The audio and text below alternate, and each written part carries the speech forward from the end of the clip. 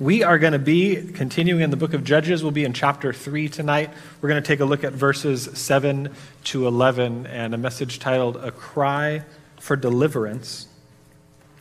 And so we're really entering into a new section in this book. Everything that we've covered in the previous weeks up through chapter 3, verse 6 has really been sort of an intro, and I think we covered this in the very beginning of the book, but that's kind of the intro to this book, and we're entering now, I guess you could call it the body. This is going to be the story of all of the judges. We'll take a look at about 7 different stories, starting here in chapter 3, verse 7. It's going to go all the way through chapter 16, verse 31. This first judge and this first cycle of judges that we'll look at is going to be the shortest one by far, only 5 verses. Several of the ones later in the book will be even multiple chapters long. But we're going to see some commonalities, some themes in these stories. And really we're going to look at this cycle that continues. And it's a 3-part cycle. And that is apostasy, and then oppression, and then deliverance. So apostasy, oppression, and deliverance. And that's going to be the cycle that the people fall into over and over again throughout these stories of the judges. And we're going to look at Othniel tonight. This is going to be the first judge. But before we do that, I want to just take a look back a little bit and recap what we've been learning the last several weeks and what really led us up to this point. And so we'll remember that this is the generation that is post-Joshua. That is, they're now in the promised land, and Sherman took us through this in chapter 2. If we look at Judges 2, verse 7, we'll see the people served the Lord all the days of Joshua and all the days of the elders who survived Joshua, who had seen all the great work the Lord which he had done for Israel. And if you skip down to verse 10, it'll say, all that generation also were gathered to their fathers, and there arose another generation, the generation that we're in now, after them, who did not know the Lord, nor the work which he had done for Israel. Then the sons of Israel did evil in the sight of the Lord, and served the Baals. And they forsook the Lord, the God of their fathers, who had brought them out of the land of Egypt, and followed other gods from among the gods of the people who were around them, and bowed themselves down to them, that is to say that they worshipped them. Thus they provoked the Lord to anger, so they forsook the Lord and served Baal and Ashtaroth. The anger of the Lord burned against Israel, and he gave them into the hands of plunderers who plundered them. And he sold them into the hands of the enemies around them, so they could no longer stand before their enemies. And really, this is just looking ahead to all of the cycles that would happen through all of the judges. They would be sold into the hands of those around them. They would be plundered, and so on and so forth. And then last week, we learned from Elijah that all of this was done as a test for Israel. They were given over to war as a test for them, not to see what would happen. Of course, the Lord knows what would happen, but really it is a test for the Israelites. And he used, again, these other nations as a testing for them to see if they would obey him and to see if they would obey his commandments. And we weren't shocked to find out that they did not do that. They did not obey those commands. And we saw in Judges 3, verses 5 to 6, the sons of Israel lived among the Canaanites, the Hittites, the Amorites, the Perizzites, the Hivites, and the Jebusites. And they took their daughters for themselves as wives and gave their own daughters to their sons, and they served their gods. And that leads us now to verse 7. Let's read through the text. I'll ask if you're able, if you would stand with me as we read the word of the Lord. We'll begin in verse 7 and we'll continue through verse 11. The sons of Israel did what was evil in the sight of the Lord and forgot the Lord their God and served the Baals and the Ashtaroth. Then the anger of the Lord was kindled against Israel, so that he sold them into the hands of Cushan-Rishathaim, king of Mesopotamia. And the sons of Israel served Cushan-Rishathaim 8 years. When the sons of Israel cried to the Lord raised up a deliverer for the sons of Israel to deliver them, Othniel, the son of Kenaz, Caleb's younger brother. The Spirit of the Lord came upon him, and he judged Israel. When he went out to war, the Lord gave Cushan-Rishathaim, king of Mesopotamia, into his hand, so that he prevailed over Cushan-Rishathaim. Then the land had rest 40 years, and Othniel, the son of Kenaz, died. You can take a seat and let us pray. Father, thank you so much for your living and enduring word, Lord, and we are just expectant tonight for the message that you have for us. Father, this is your message to your people, not my own. And Lord, may you be glorified in what is taught tonight and what is learned tonight, Lord, and may we be those who are not just hearers of your word, but effective doers of your word, Lord. I pray that it would sink down deep into our hearts, Lord, and that it would affect change in us, that we would be provoked to action even from what we hear and what we learn here tonight, Lord. We ask for your Spirit to lead us and guide us this evening. In Jesus' name, amen. And so we see in this section beginning in verse 7 that the sons of Israel did what was evil in the sight of the Lord. We took a look at that in chapter 2, verse 11, and it's reiterated here, verses 11 and 12 actually. And they forgot the Lord their God, and they served the Baals and the Asherah. Now they were given express commands by the Lord regarding the very acts that they ended up committing. They were commanded specific things, and yet they did them anyway. Not a surprise. I have a 3-year-old daughter, and so I learned this very well, right? Any of you that have kids, you can give them an express command, something like, don't touch the stove, it's hot. And what do? They'll kind of look at you, this stove? And they'll touch it, right? As people, that is just who we are. That is our nature. Let's take a look at Exodus 34, back just a couple books. But I want us to flip back just to see this command and this warning that was given to the people. Exodus 34, let's see. Exodus 34, we'll start in verse 11. Be sure to observe what I am commanding you this day. Behold, I am going to drive out the Amorite before you, and the Canaanite, the Hittite, the Perizzite, the Hivite, and the Jebusite. Watch yourself that you make no covenant with the inhabitants of the land of which you are going, or it will become a snare in your midst. But rather, you are to tear down their altars and smash their sacred pillars, and cut down their Asherim. For you shall not worship any other god, for the Lord, whose name is jealous, is a jealous God. Otherwise, you might make a covenant with the inhabitants of the land, and they would play the harlot with their gods and sacrifice to their gods, and someone might invite you to eat of his sacrifice. And you might take some of his daughters for your sons, and his daughters might play the harlot with their gods, and cause your sons also to play the harlot with their gods. And I can almost see God saying something like, I told you so. You know, I gave you one command. I gave you one job to do when you go into the land. Here's what I want you to do. I want you to tear down the altars, smash the pillars, cut down the Asherim, or else you will make a covenant with the people. You will engage in marrying the sons and the daughters. And not surprisingly, the story in Judges, it unfolds exactly how the Lord warned against, right? He gave the command. He's the creator of it. He knew what would happen. The people disobeyed the command, and lo and behold, they did exactly what he said would happen. And in doing so, they broke already the first two of the commands. No other gods before him, and no idols. But that's essentially what they were doing here. And then they served the Baals and the Asherah. We saw this in 2:13. Again, Sherman discussed that a little bit. These were Canaanite god and goddess. Won't get into it too much, but Asherah was a female goddess, a fertility goddess, and often personified in some sort of a idol-like figure, maybe on a pole or even a tree, most likely done out of wood, a wooden pole or a wooden stake. And we see Asherot or Ashtoreth in Judges 2 and Judges 3, really the same thing, just a singular and a plural form. And actually the word is used to describe the goddess herself, but also the idol or the image of that goddess. And Those names are really used interchangeably there.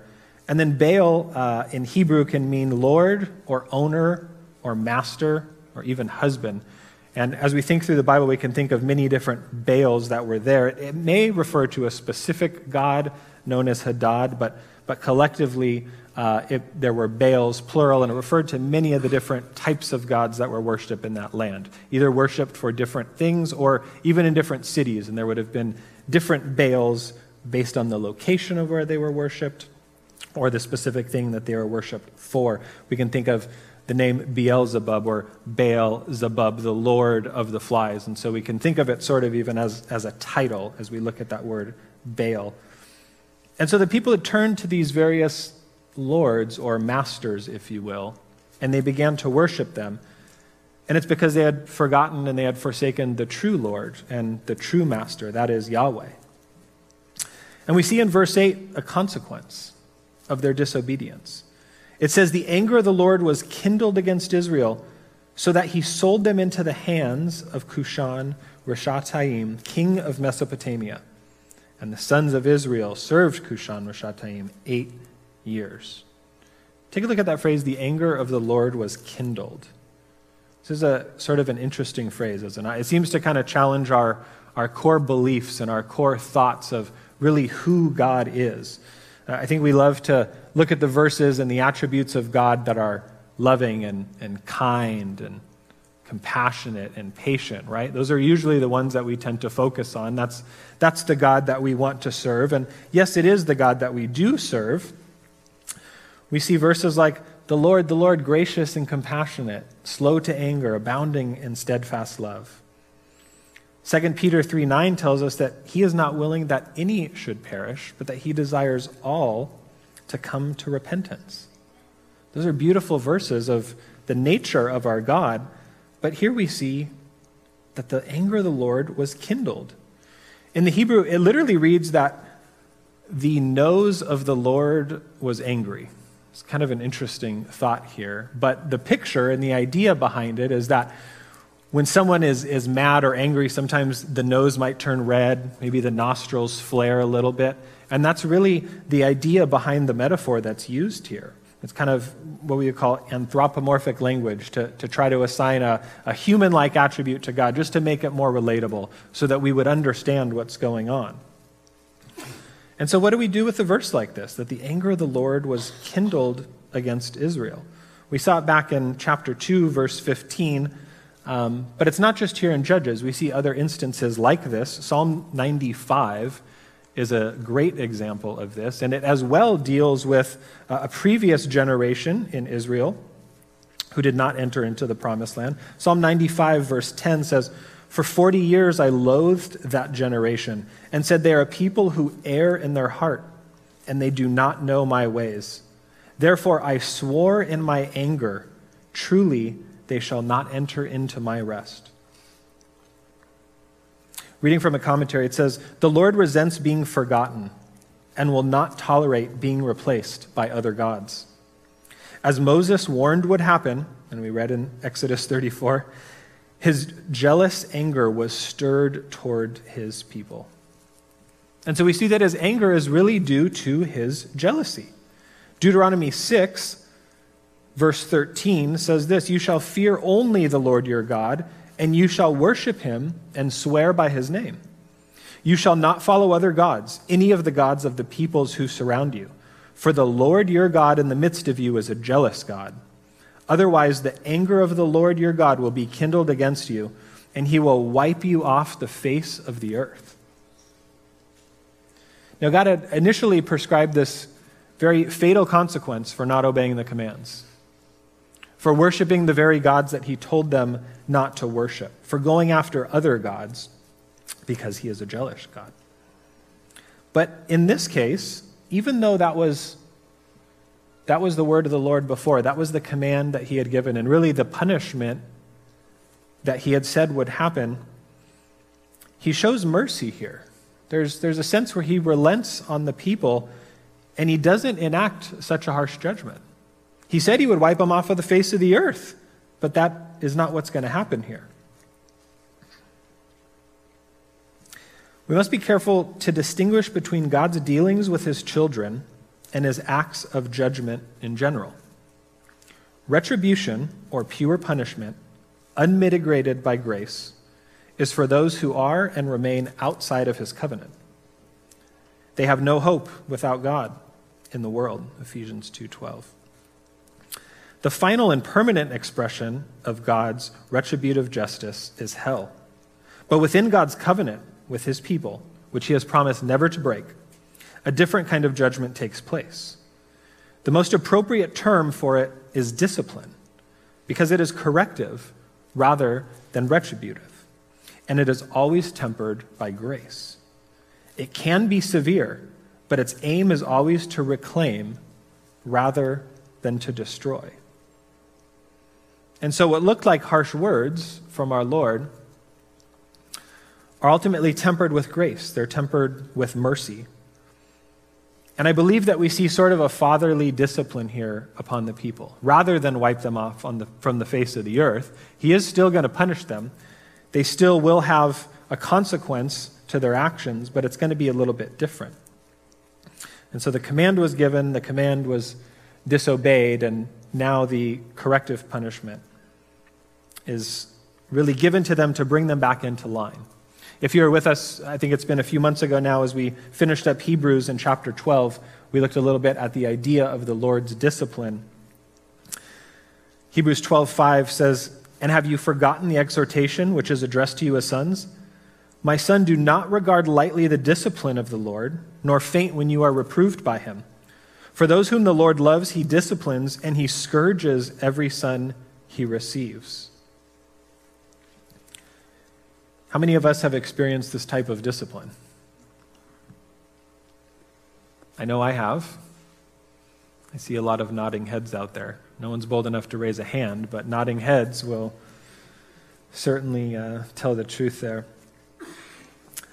But there's an end to the means here of what God is doing. He's still working out all things together for the good of those who love him. And in this instance, in Judges, remember, this was all seen as a test from God. That was the purpose of all of these things that would be happening. Hebrews 12:11, a little bit further down in that chapter, says that all discipline for the moment seems not to be joyful, but sorrowful. Yet to those who have been trained by it, afterwards it yields the peaceful fruit of righteousness. And all of you that were nodding your heads a minute ago, and myself included, I think we can attest to that, amen?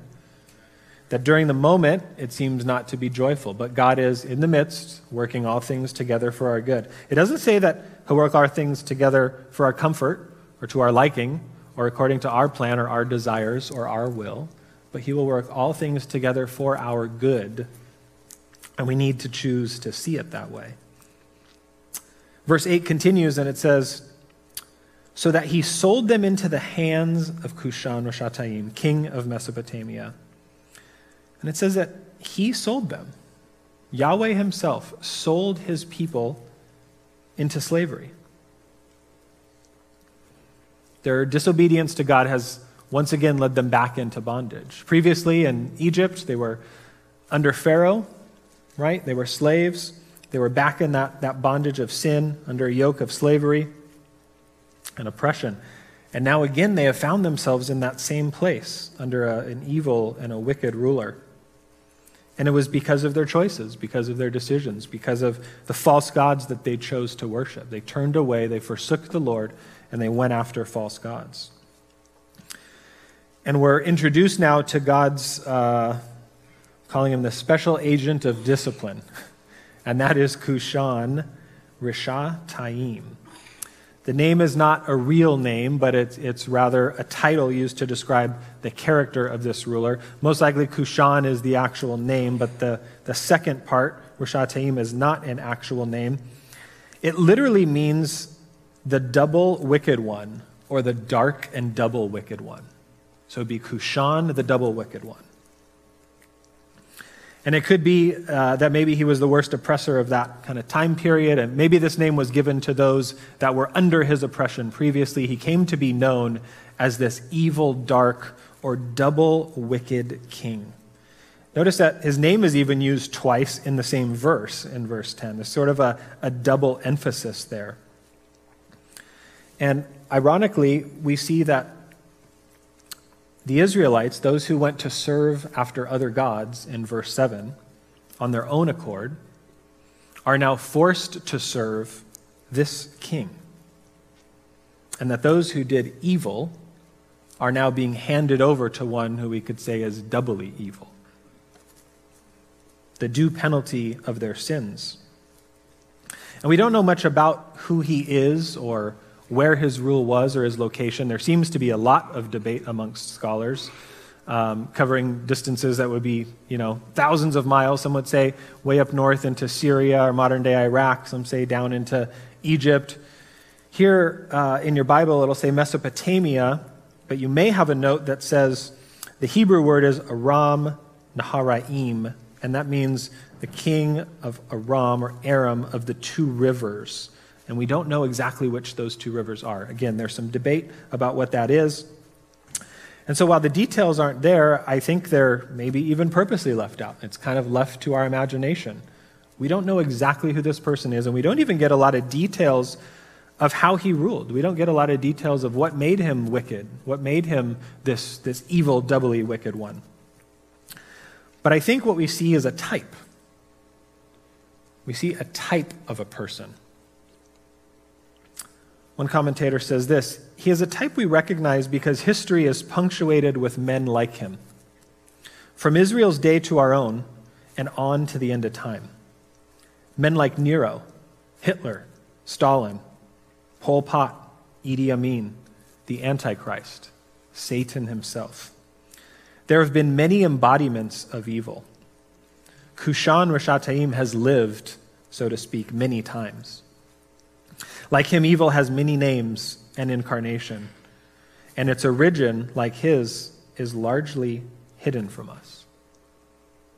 But again, remember the idea here is that God hands his people over to this evil person to be disciplined. They aren't snatched from his hand, notice. The king didn't come in and take the people, but God himself in his sovereignty sold them in a deliberate transaction, one that he controls, one that he still oversees, one that he ordained. And it's this act of discipline that's really a punishment, but it's very fitting, if you will, for the crime that was committed. And I would say that most of us in the room can relate to something like this, can't we? How many of us at previous points in our life, or maybe even not so previous points in our life, have turned to other gods? Have gone after idols of the heart. We've forgotten the Lord, Yahweh. We've forsaken him, and we've turned after our own ways. And in the same way, the Lord has disciplined us, has he not? Likely it happened before we were believers, but even as believers, sometimes we can find ourselves falling into a similar pattern like this, where there's an apostasy, a type of oppression, but then deliverance. That deliverance brings us back. God uses discipline and correction ultimately to bring us back to him, but yet he'll still let us go through that time of testing, that time of trouble, even maybe that time of evil or what seems like evil. We can think back to Job and the fact that the enemy was very much involved there, but the Lord specifically let that happen. And in the same way here, the Lord let these people get given over, sold them even, into the hands of this wicked, wicked king. As believers, we can still do that, as I mentioned. Sometimes we fall into old ways, into old practices. We go back into the things that maybe we were once drawn to. But I think if we're honest, it often stems from the same thing that the Israelites struggled with, is that they didn't obey the Lord's commands. That's the core of it. When we don't obey what he commands us to do, we fall and we stumble, and we find ourselves sometimes in darkness and evil. 1 John 5:3 says that this is the love of God, that we keep his commandments, and that his commandments are what? Not burdensome. But sometimes we find them burdensome, even as believers. But we can, I think, make a big comparison to ourselves and say, like Israel, that we were, at least at one point in time, off as slaves, serving what I would say is the evil, double wicked one, the enemy, Satan. It might not be a wicked king that we've been delivered over to, but we have still been, at one point in time, delivered over to the enemy himself. And at some point, we come to the end of ourselves, and what do? We do what the Israelites did here, and that is that they cried out to the Lord. Verse 9 says, when the sons of Israel cried to the Lord raised up a deliverer for the sons of Israel to deliver them. Othniel, the son of Kenaz, Caleb's younger brother. The word cry in Hebrew is za'ak, means to cry out, to call out for help, to appeal, to wail, to weep. A definition would be to make public sounds of physical pain and emotional anguish with a focus that one may possibly respond to the cry. It's a cry of sheer desperation. It's really a cry for deliverance. It is a cry for salvation. Begging for relief sometimes. That's, I believe, what the Israelites were doing here. They were begging for relief from this evil, wicked king that they found themselves a slave to. I'll ask again, have you been there? Have you been at that point in life? I know I have. I know many of you, if not almost all of you have. You've been at that point where you were so desperate for salvation and for deliverance that you cried out to the Lord. And notice who they cried out to. The Lord. They cried out to Yahweh. They had previously gone and worshipped false gods. They could have turned back to them, but they knew what was going on. They knew what they were experiencing. And so a cry to the Lord is a good thing. It's a sign that, at least in this case, that the discipline administered by the Lord is starting to bear some sort of fruit. It is starting to turn towards repentance. Now, had they realized their sin, the full error of their ways? We don't know. We can take a guess. But we do know who they turned to, and that's the most important part. That's the first step for us, is realizing who we need to turn to. Now, in the other stories of the judges, crying out was not always a prerequisite for deliverance. Sometimes they were delivered on their own without crying out. And there's only one instance in Judges 10:10 where they did cry out, and it was coupled with repentance. 10 verse 10 says, "Then the sons of Israel cried out to the Lord, saying, 'We have sinned against you, for indeed we have forsaken our God and served the Baals.'" But as the people cry out, God is quick to respond in mercy, as he usually does. And just as he did with their ancestors back in the Exodus in chapter 2, it says that they groaned and they cried out, and the Lord heard their cry, and he remembered the covenant which he had made with them. And for our application tonight and in today's time, it's good for us to know that there's hope for people who cry out to the Lord. Amen? There is a hope for people who cry out to the Lord. Psalm 50:15 says, "Call upon me in the day of trouble, and I shall rescue you, and you will honor me." Jonah chapter 2, "Then Jonah prayed to the Lord his God from the stomach of the fish, and he said, 'I called out in my distress to the Lord, and he answered me. I cried for help from the depth of Sheol. You heard my voice.'" And finally, Romans 10:13, "For whoever will call upon the name of the Lord will be saved." As we move on, God has used an evil king as an instrument of his discipline, but he is now going to use another man as an instrument of his deliverance. And this is Othniel, the son of Kenaz, Caleb's younger brother. We do know a little bit more about this man than we do about Cushan, the evil, wicked king. We see that it's Caleb's brother. Some think that it's more accurate that he was a nephew, actually, and that the idea is that the next generation was sort of being called into play, as it were. But Caleb, of course, the counterpart of Joshua, very famous. I won't get into all that story. I think you know who we're talking about. In Judges 1:13, gives us just a little bit of a backdrop. It says, Othniel, the son of Kenaz, Caleb's younger brother, captured it, that is the city of Debir. So he gave him his daughter Aksa for a wife. This man was a warrior. Caleb had said he would give his daughter to whoever would capture this city. And Othniel took the call. He captured the city. He received the daughter. But he was a warrior. And interestingly enough, he was also a man who had not followed the practices of the Israelites who had intermarried with the people of the land, because he had married Caleb's daughter. So he hadn't fallen into that same sort of apostasy. He was a man that was a little bit different, a little bit set apart. And he was from the tribe of Judah. But originally a foreigner. By assimilation, he was of the tribe of Judah, but he was a son of Kenaz, a Kenazite, an Edomite tribe from the land of Esau. What's interesting to note is that the Lord used him as a foreigner, sort of grafted in, if you will, into this tribe. And he had a special plan in the redemption of the people, or at least a partial redemption of the people.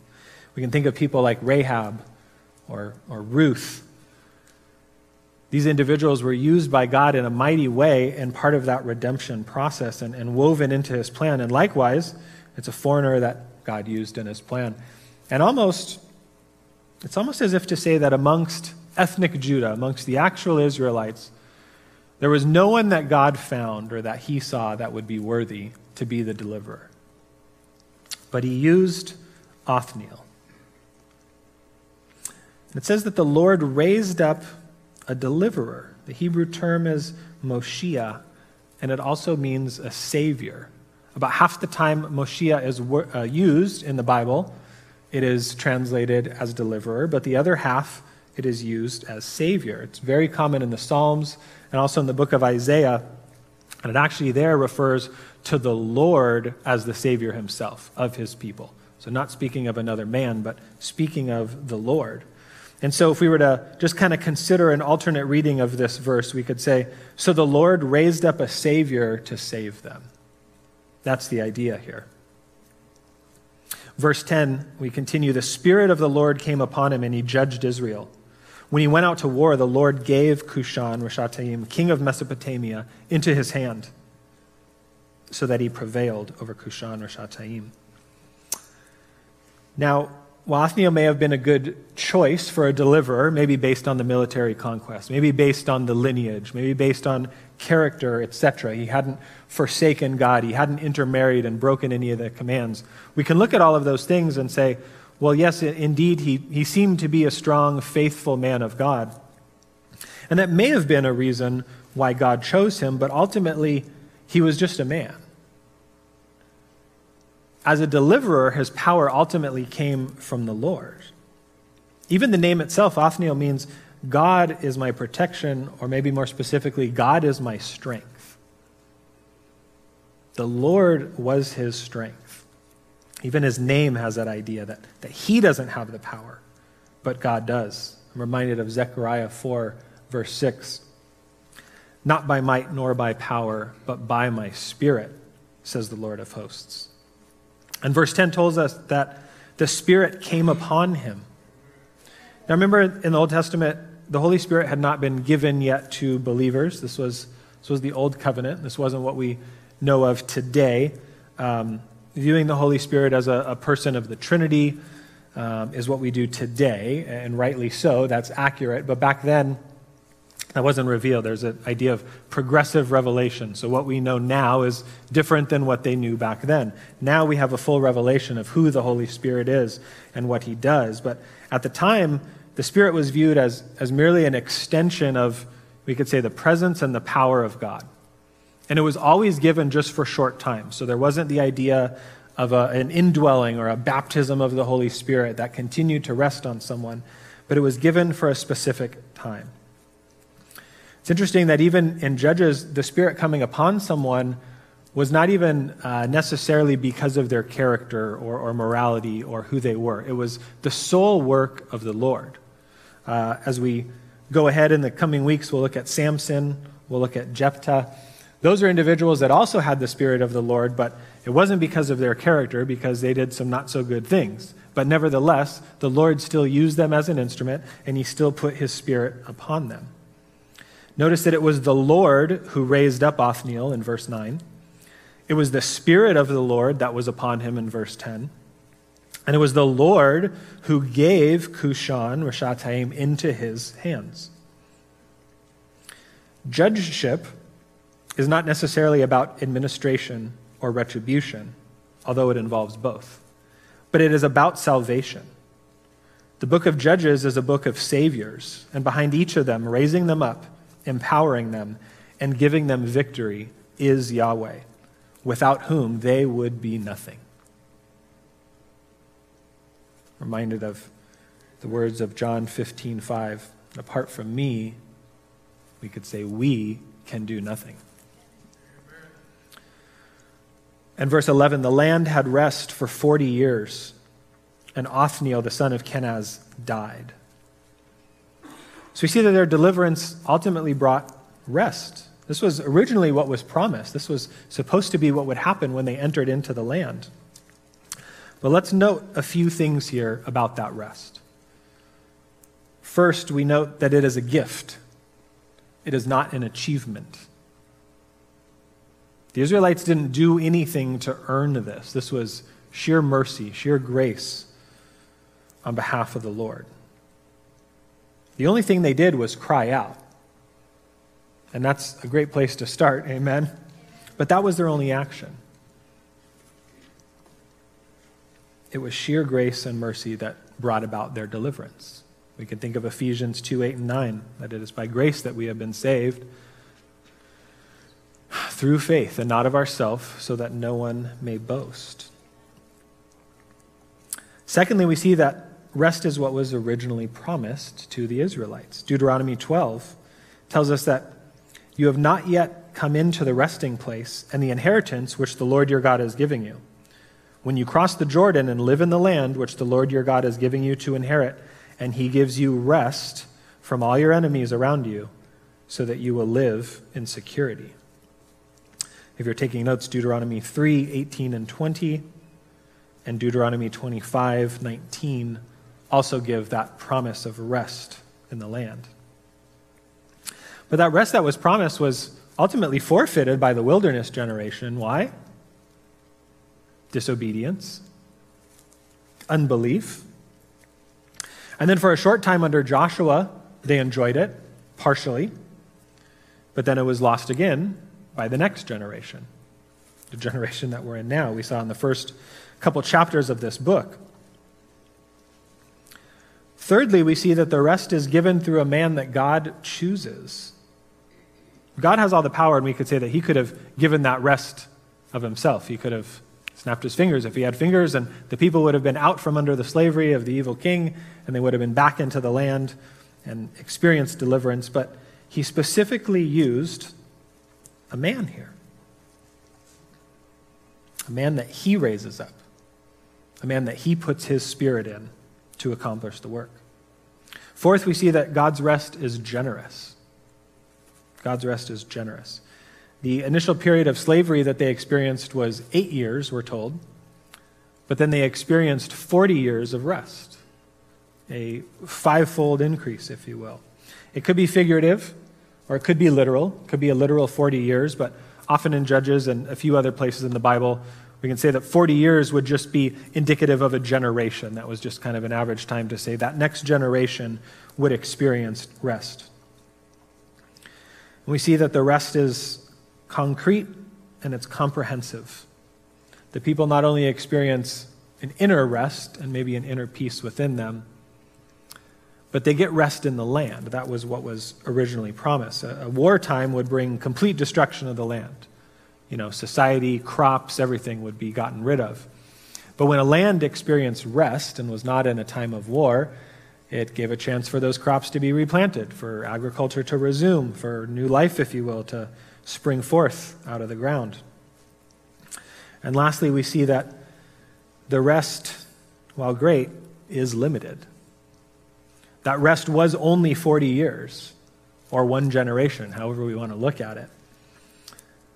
And it lasted until Othniel died, we're told.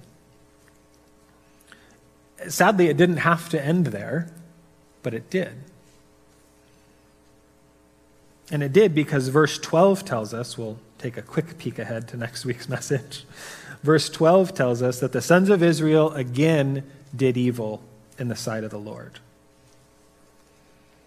And he had brought them into rest, but he hadn't brought them into full peace. He hadn't brought them to full deliverance, or we could say full salvation even.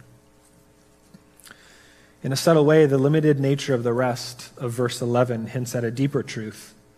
Rest can never be permanent in a world where death still reigns. And the Israelites would follow this cycle of apostasy, of oppression, and deliverance. They would experience a temporary rest through Othniel, but eventually they'd fall into the same cycle. And every other cycle that we'll look at for the coming weeks and months will again have the same pattern. And again, they will come up short. And again, they will have a deliverer sent to them. But that deliverer will move on, and they will sadly repeat their same sin of apostasy. And I'm reminded of the sacrificial system that could never fully take away the sins of the people. There had to be continual sacrifices, day after day, month after month, year after year, to atone for the sins of the people. And in a similar fashion, this is the pattern in the cycle with the judges. Othniel was, we could say, almost a forerunner of judge. He was sort of this model judge as the first one, really. But he wasn't the perfect judge. And he really foreshadows the need for that perfect judge, that perfect deliverer, that perfect savior. See, he was just a man. Othniel was just a man living in a fallen world. And he wasn't able to bring permanent rest that the people needed. There was a greater Savior, a greater deliverer, we could say with a capital S or with a capital D, that was needed for the people. And it's really a note that judgeship was never meant to save fully. It was a partial picture of actual salvation. It provided just a temporary salvation or deliverance. It was one phase, if you will, in the salvation plan. After the judges would come the kings. And they too, some would do good, but most would not do good. But ultimately, the King of Kings, the Messiah, would come at the end, and he would be the one that would be the perfect king, the perfect judge. The Messiah, like Othniel, would actually come from the tribe of Judah. And so it's interesting to note that the first judge, Othniel, and essentially the last judge, Jesus Christ, come from that same line. And the beauty of that is, as brothers and sisters in the Lord, we get to look forward to that future rest. There remains, therefore, a Sabbath rest for the people of God. Amen, Hebrews tells us. Not just a temporary rest, but a future heavenly rest, an eternal rest. The wilderness generation never experienced the rest. The Joshua generation experienced it temporarily. The Judges period experienced it intermittently. But the fullness of rest eluded them all. Like an ever-receding horizon or a mirage in the distance, it was always just beyond them. Always hoped for but never reached. What they lacked was a leader who could never die and could break the vicious cycle of self-destruction by dealing with sin once and for all. But again, brothers and sisters, the good news for us is that leader has come, Jesus Christ. And we have that to look forward to. The Savior, the perfecter of our faith, our great judge, will lead us into an eternal rest. What a beautiful picture, and what a beautiful hope that we have to look forward to. A rest that will never end. Amen? Let's pray. Father, thank you so much for just a beautiful word that you have given us. What a beautiful picture of salvation, and really your plan for deliverance and salvation in the book of Judges. This whole book, Lord, not just this account, not just this book of Judges, but this Bible, all 66 books of them, are a beautiful promise to us of the salvation that would come and that now has come to us, Lord. And we thank you for such a great salvation. We thank you for sending your Son for us as the judge, as the deliverer, the perfect one, who can save us perfectly, fully, and eternally, Lord. And it's as simple as crying out. Lord, that's where it starts, is that we cry out to you. We acknowledge where we're at in our sin and our bondage, being a slave to the evil, wicked one, that is Satan. And we cry out to you, we turn, we repent from our sins, Lord. If there's anyone that hasn't come to that point, that hasn't cried out to you, I pray that they would do that, Lord. And if there are those of us that have made that profession, have cried out, but have somehow wandered away, have maybe turned back to the idols, turned back to the things of the past, and maybe even forgotten the Lord, I pray that they too would cry out and that they would return to you, Lord. Today is the day of salvation. I pray that they wouldn't let that day go by. Father, would you continue to build up and encourage your people here, Lord, as we grow closer to you and learn more about the truths of who you are. May you continue to build us up. Father, may we continue to trust in you, and may we continue to rest in you as we anticipate that great eternal rest of our souls. We love you, and we pray in Jesus' name. Amen.